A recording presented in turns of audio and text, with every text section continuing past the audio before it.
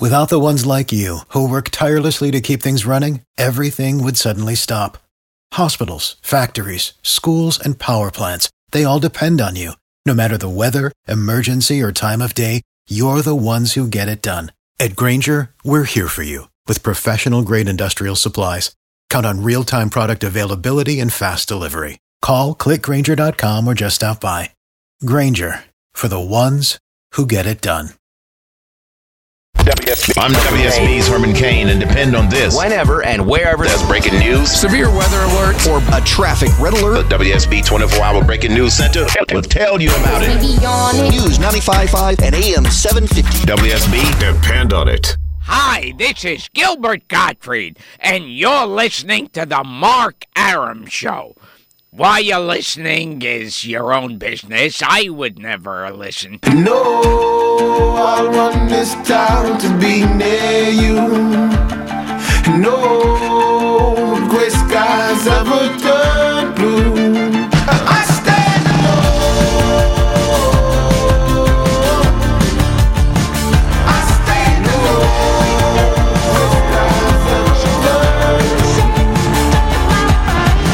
Welcome back to the show, 11:07, 7 after 11. Mark Arum here, you there, but you don't care about me tonight. You care about the greatest guest we've ever had on the show. He continues our Veterans Day salute. He is Fred Scheer from Eatonton, Georgia, World War II veteran, former prisoner of war, author of an amazing book, A European Sojourn. If you want to contact Fred and get a copy of it, it's FOSCHEER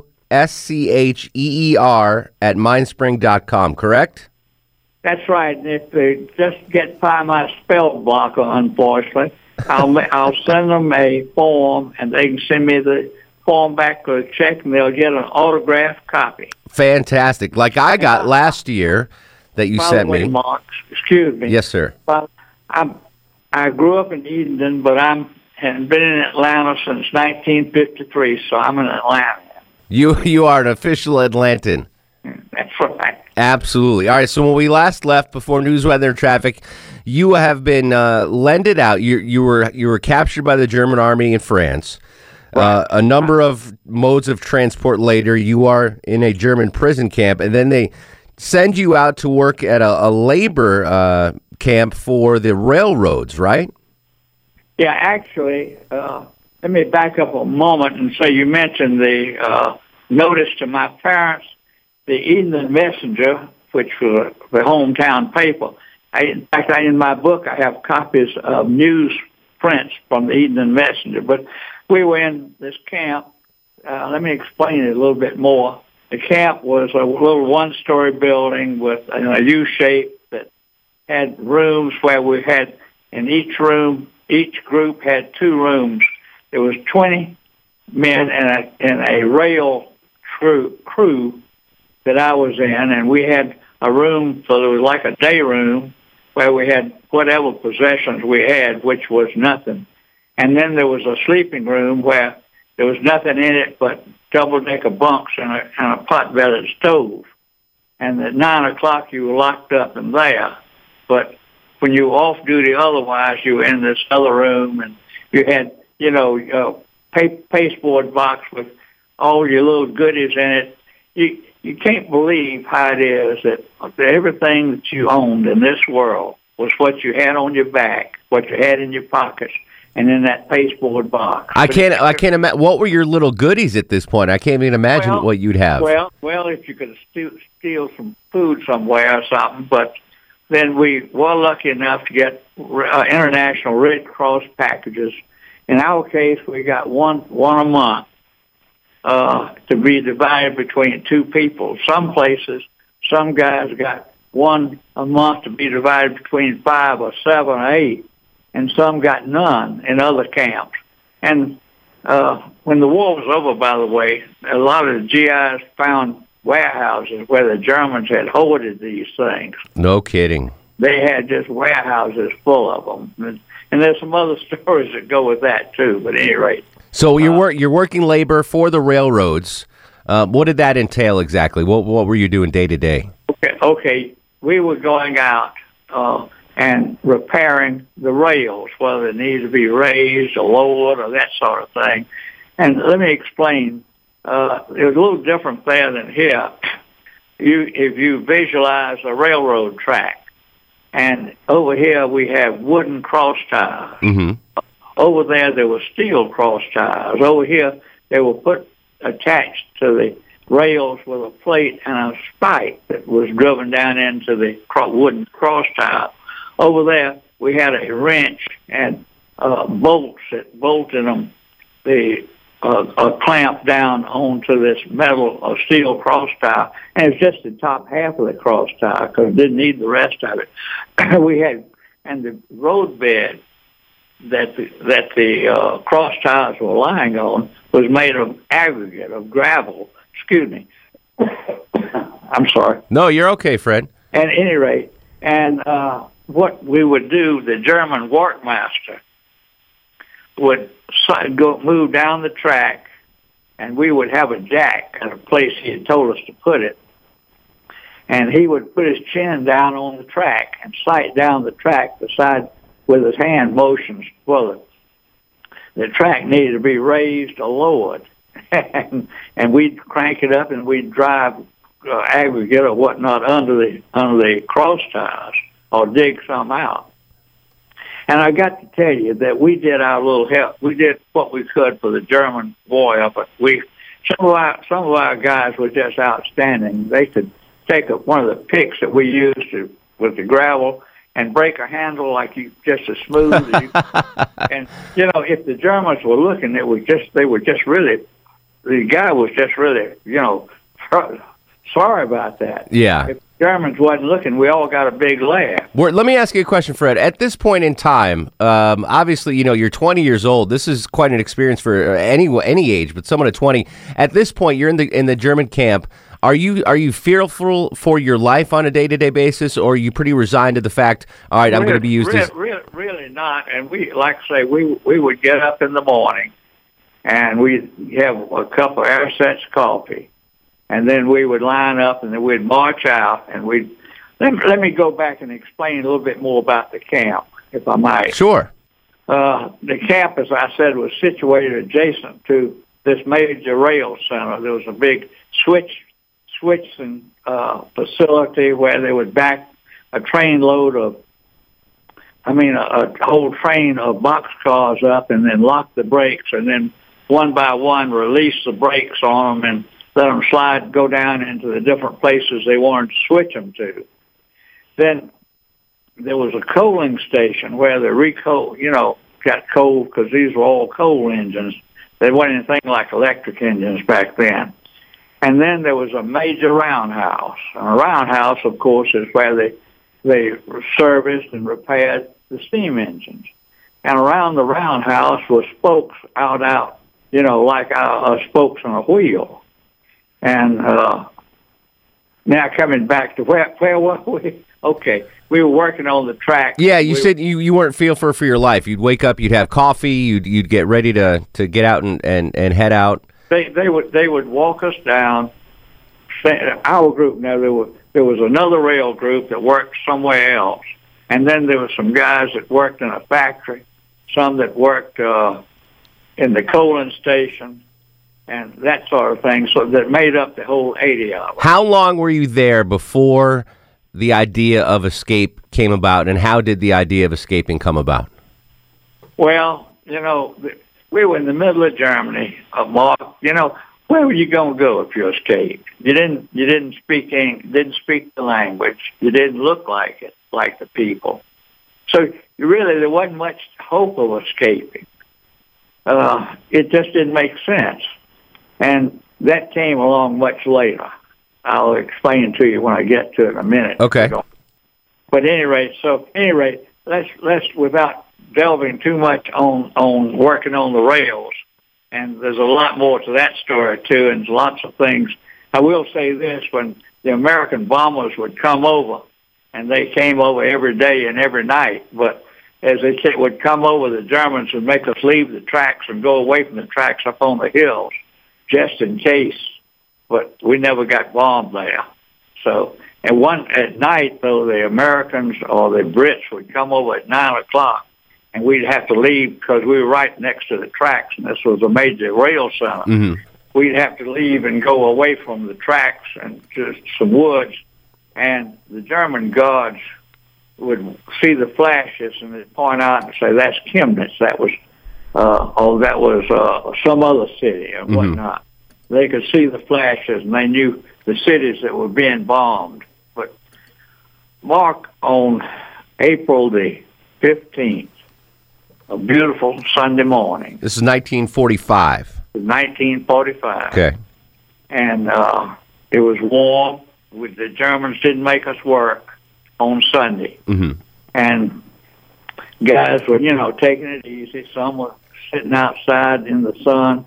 Even 2 or 3 of them were trying to wash their clothes. The only clothes they had were the ones they were wearing. But I was sitting in the barracks along with my table mate, and we were just talking about whatever. And we were sitting there, and all of a sudden, about mid-morning, somebody says, "Quiet!"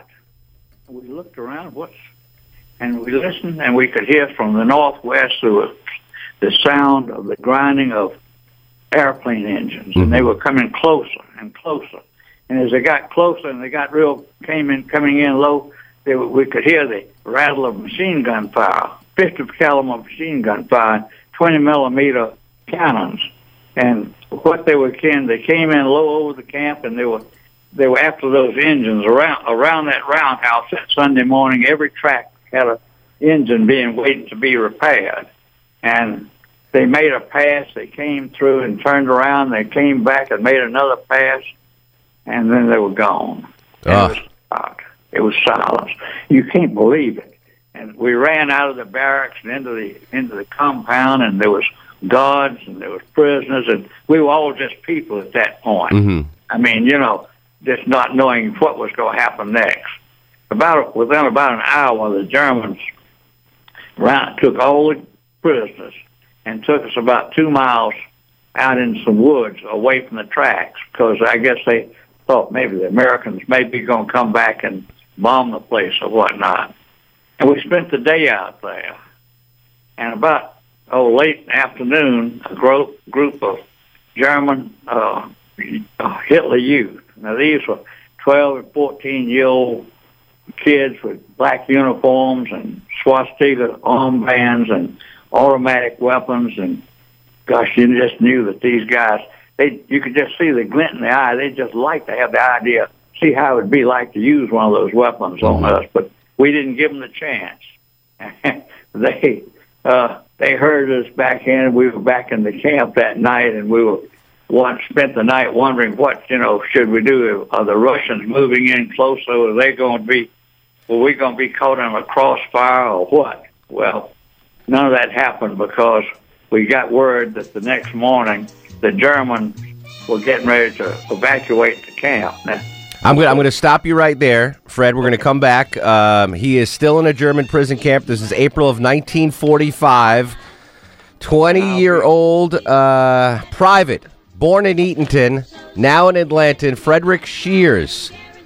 Amazing escape from a German prison camp coming straight ahead next. Stay with us, please. It's Veterans Day edition of The Mark Arum Show.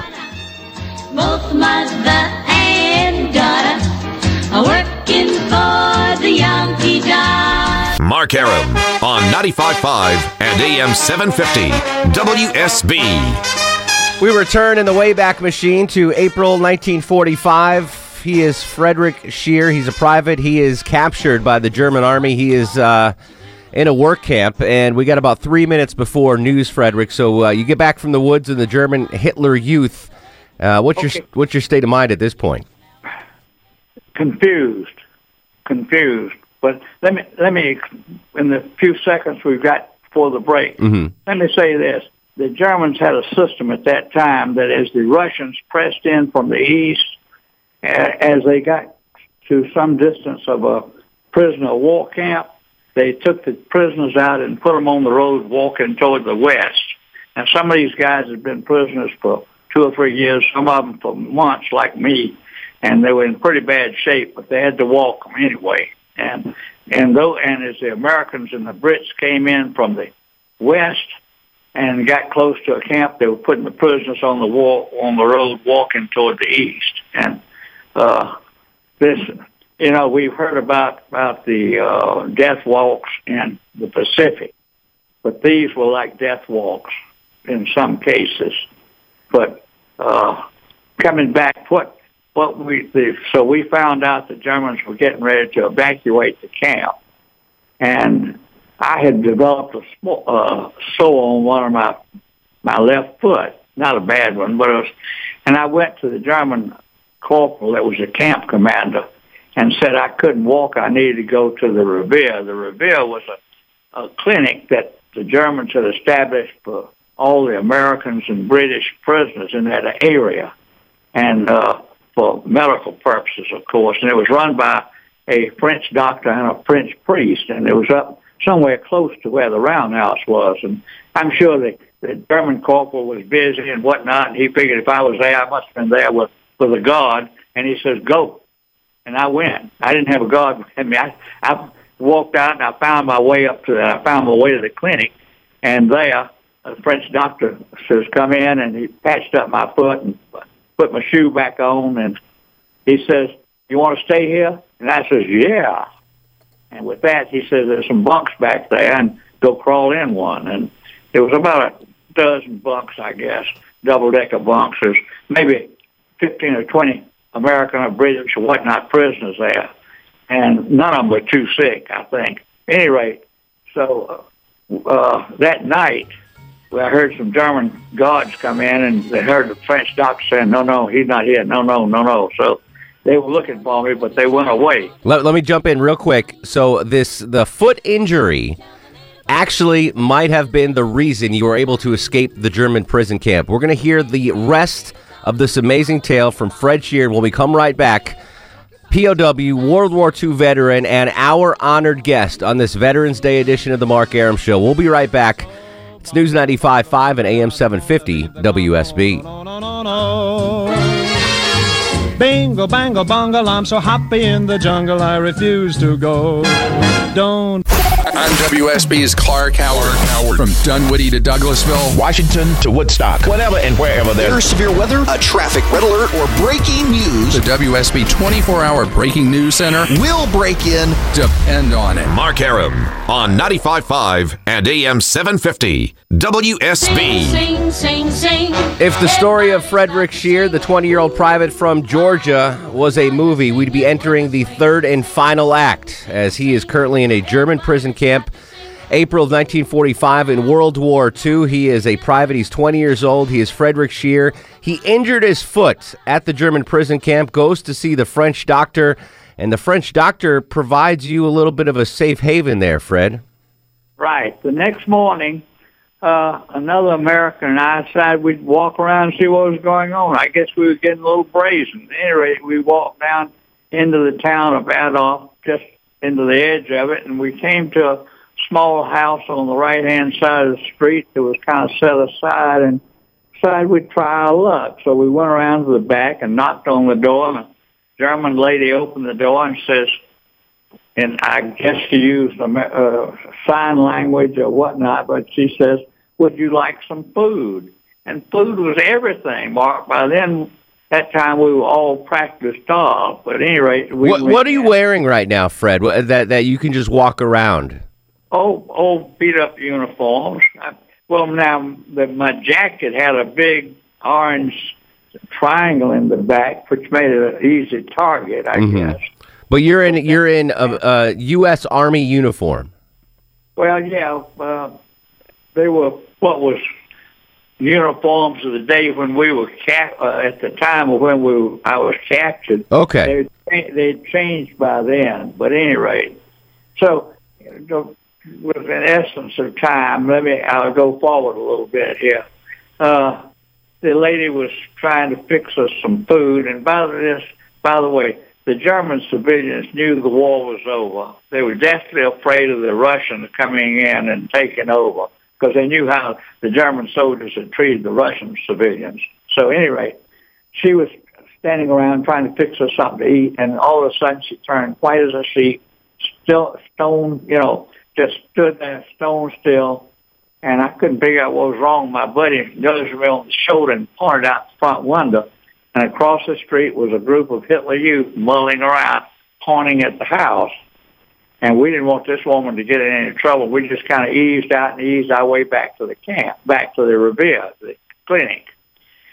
That afternoon, the French doctor called all the guys together. I don't remember how many, maybe it may have been 20 of us, I don't know, but there were Americans, Canadians, British, Australians, New Zealanders, the whole bit. And he said, I'm going to take, tomorrow morning after breakfast, I'm going to take 4 of you guys within 1 kilometer of the line, of the front lines, and you can get out from there. And he said, okay, we're going to cut cards. And he had a deck of cards, and he spread them out on the table, and the 4 highest, and I was one of the lucky ones. I had one of the high cards. Strangely enough, it turned out there was me, an American, a Brit, a Kiwi, an Aussie, Australian, and a New Zealander. Not by national origin, but by the luck of the draw. And the next morning after breakfast, the doctor says, now you can't have anything like a bag or box, backpack, nothing except what you can carry in your pocket, and let's go. And we went out. He was in the lead, and we went out and followed somewhat of a circuitous route behind houses and whatnot, stayed off the roads and walked for about an hour, and we finally ended up down in a deep woods. And when we got there, we looked around, and there must have been 25 or so French. I don't know whether they were soldiers, ex-prisoners, or whether they were, labor, but they had escaped too. And contrary to the way we were set up, these guys had boxes and bags and suitcases and pots and pans and whatnot. And he says, French doctor says, you follow these people and they'll get you out. Well, we've come this far, so what are you going to do? So what? We followed them. And we walked for about 15 minutes, and we got to the edge of a clearing. And you could see from where we were kind of the back, but you could see way across on the other side of the clearing, there was another clump of trees, but this was an open land. And about 3 or 4 of the Frenchies got out into the clearing, and we heard this resounding halt. And everybody knew what that meant. Germans came out from foxholes all. We had escaped. We'd escaped right through a German outpost. Right into the waiting arms of the army. And they took us back in, and they took us back to a little town. And strangely enough, they took us to a schoolhouse, and they took us into the auditorium, and it reminded me very much of the auditorium in the schoolhouse in Edenton, that's where I grew up. And there was a stage, and then out in front of the stage, there may have been chairs for about 50 people, but on the stage was a bunch of other people already there, and they had boxes and bags and goodies and whatnot. And the Germans had us to go in to the audience area and sit down with our friends, and said, in just a little bit, somebody will be here to take you back, to get you. And just as soon as the German guards walked out, these people up on the stage took off. They ran out, and they were gone. And as soon as they were out of the door, the people we were with bounded up on the stage, because look at all the good things they could find up there. And while they were doing that, we eased out, and we pretty well knew our way back to the Revere, back to the clinic. And as we were walking along the road, there were 4 of us, and we saw a lady standing out beside a house over on our right, and she was waving to us to come to her. Now, remember, again, the civilians wanted to be nice to anybody that they thought could help them. So we walked up there, and she said, would you like some milk? Well, Mark, again, food, milk? Oh, yeah. We said, yes, ma'am. And she led us around the other side of the house, and she lifted a fitted wooden top off of a terracotta urn that was down in the ground, and it was full of beautiful white milk. And we all each had a turn at it. And we all thanked them. You know, she may have been feeding the pigs out of that, but it sure worked good. Anyway, you didn't care. You didn't care. We didn't care. We got back on the road and continued to walk in the way of toward the clinic. And I've told this story many times, but at this point, I can't hardly believe this next thing myself. But at any rate, as we were going along, it was about noon. You could tell the sun was high and whatnot. And off to the left of the road was a German field kitchen. Now, there were German soldiers lining up, picking up eating utensils and going through the line and being served with lunch. And they'd go sit down on the side somewhere and eat their lunch. Would you believe? We walked down. We got in line, picked up utensils, got served. Nobody said a word. We sat off to ourselves, and we had the best lunch, best food, best meal we'd had in months. You just acted like you belonged, and you were able to. We got through. We put our eating utensils back where the Germans had been putting theirs. We turned around and waved and say, goodbye and thank you. And one of the German soldiers got up from where he was sitting and said, wait. I said, oh, boy, we got a problem. So he came over to us and he says, look, you guys, you better stay off the road. The German SS people are wandering all over this territory, and if they see a prisoner walking loose, they just shoot him on sight. Wow. No questions asked. So you better stay off the roads. Well, we thanked him for the food. We thanked him for the information and whatnot, but we didn't stay off the roads. We just kept going. We got back to the clinic, and the French doctor said, what happened? And we explained it. And he said, well, your bunks are still there. Go back in them. So the next morning, the Aussie and the Kiwi and myself were having breakfast together. You got to understand now, these two guys were captured in El Alamein, North Africa. They've been prisoners for about 3 years. Wow. But they had a lot of seniority on me, but it didn't really matter. Now, we were sitting there, and I said, we're all infantry. We know where we were. We know where the German outposts are. Why don't we just go do it ourselves? And we did. And we headed out after breakfast, just kept going.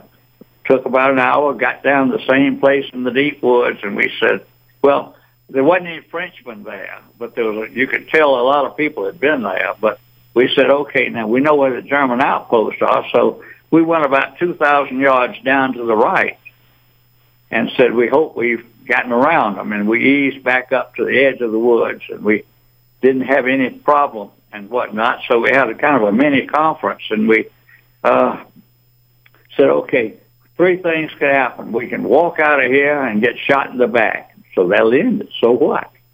Or we can walk out of here and we get called back and we get to be back in the soup again. Or we can walk out of here and keep walking and we'll get to those woods over there and we'll be free. We will have escaped. And that's what we did. We walked and walked and walked. We got to those woods and we were there and we were free. We were escaped. And we said, well, we sat down to rest and we looked around to see where to go next, and we looked down to our left, and down the hill a ways was a little town that was kind of on a line with the German outpost, and we said, well, the town, there's German soldiers there, so forget it. We won't go there.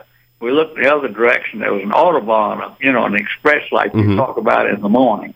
Anyway, and we said, well, we'll try going that way. We wanted to go to the west because that's where the Americans should be, and that's what we were looking for. So we walked a good ways till we got to the Autobahn, and it was raised up, and we had to kind of crawl up on it, and we did. Just as we got up on it, we're trying to decide which way to continue to walk, we heard somebody hollering at us, and we looked up a ways, and there was a German soldier with an automatic weapon hanging off his shoulder, and we were captured again. Unbelievable. So we went to see what he wanted. What are you going to do? He had the gun. He had the gun. Didn't. And so he took us back to his camp, and we waited outside. There were German soldiers wandering all over the place, so we just stood quietly. Nobody said anything to us. We didn't say anything to them. And in a few minutes, he came back out, and he says, come.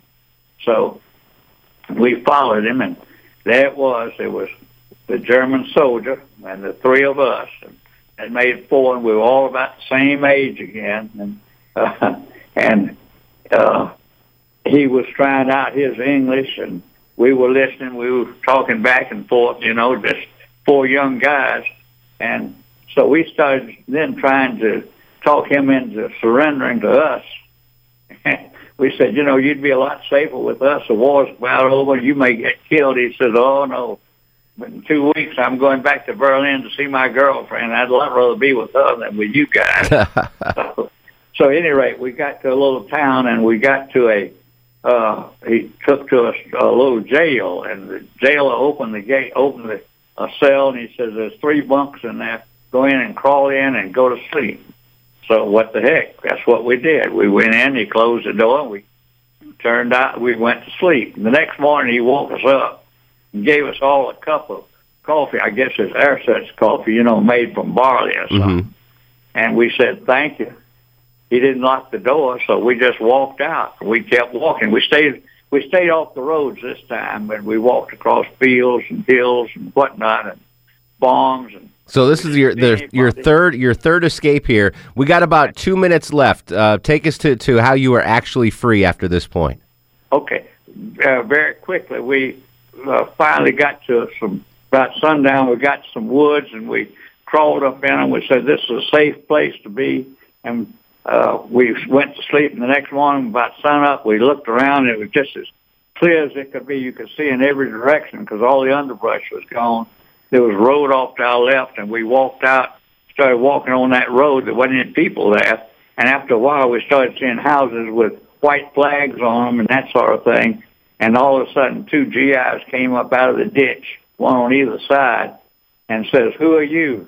And it took me a little bit of time, but with my dog tags I still had, I convinced them who I was. And I could vouch for the other 2 people, and they had us taken back to be interrogated in the back, and from there, it was all over.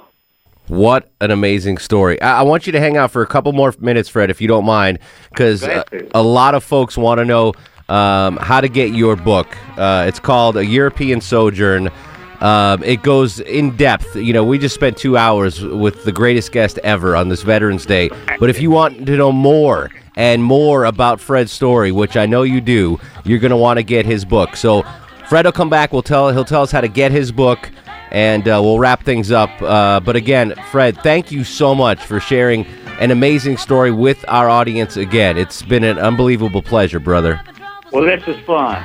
Hang tight. We'll be right back. The best guest in the history of the Mark Arum Show, Frederick Scheer, private, U.S. Army, World War II. We're going to come right back. This is the Mark Arum Show. I love you, a bushel and a peck, a bushel and a peck. Mark Arum on 95.5 and AM 750 WSB. November is Thankfulness Month at Braxton Automotive on Howell Mill Road. $50 Braxton gift card, no question about it. We are thankful for his service, his story, his book. He is Frederick Scheer. Frederick, we're going to give you the $50 gift card, if you don't mind, from Braxton Automotive, my friend. Thank you. All right, real quick, everyone's bombarding me. They want to get your book. How can they get your book? FOSCHEER at Mindspring. That's MINDSPRING.com. If send me an email, unfortunately, I have a spam blocker. They'll have to go through it, but I'll answer. I'll send them back a flyer that will describe it as well as another book I have. And they can send it in, and I'll send them an autographed book, autographed to anybody they want it, autographed. And here's what I'll do, folks, too. I will tweet out Fred's email for you, and I'll put it on my Facebook page, so you can if you're driving right now, you don't have it, don't worry. Just check back later on my Twitter account or Facebook, Mark Arum. I really can't thank you enough, Fred, for joining us, spending 2 hours of your night on Veterans Day. But I love. Can I say one quick thing? Absolutely. Okay, the real heroes today are those men and women that are in all the different services. And understand that they all asked to be there. They're all volunteers. And they put themselves in a position not just to be in harm's way, to be where the firing is. Where, I can't say enough for those guys and girls. They're just great. And one other quick thing. Yes, sir. I've talked to a lot of other ex-POWs from around the United States or in Germany. And to a man, none of them felt that if they were able to make it home, some of them knew they wouldn't make it. They'd die from their wounds, whatnot. But if they would make it home, they were going to be coming home with the victorious side. They knew we were going to win the war. And win it, you did. Let's do this again next year, Fred. I'll do it anytime, and I'll be happy to speak to any, school groups or Kiwanis or any other group. I just want to spread this. This is history that we need to keep alive. Amen, sir. Thank you for your service. Thank you for your time. Folks, you got to get the book, Frederick Shear. Thank you so much, Fred. Have a great, safe Veterans Day and a great Christmas holiday season, buddy. Can I speak to Charlie? Yeah, I'm going to put you on hold. We got to give you that $50 gift card, too. Okay. All right, hang on the line. Fred Shear, come on. He starred the show, by the way. That was awesome. Yeah, no need to say that. He is starred the show. Thanks to everybody. Again, I will put his email out on Twitter at Mark Arum, Facebook Mark Arum WSB, Instagram Mark Arum. Thank you to all the veterans out there. In the meantime, go to sleep, little baby. Guests of the Mark Arum Show stay at the All Suite Omni Hotel, located in the heart of Chicago's Magnificent Mile.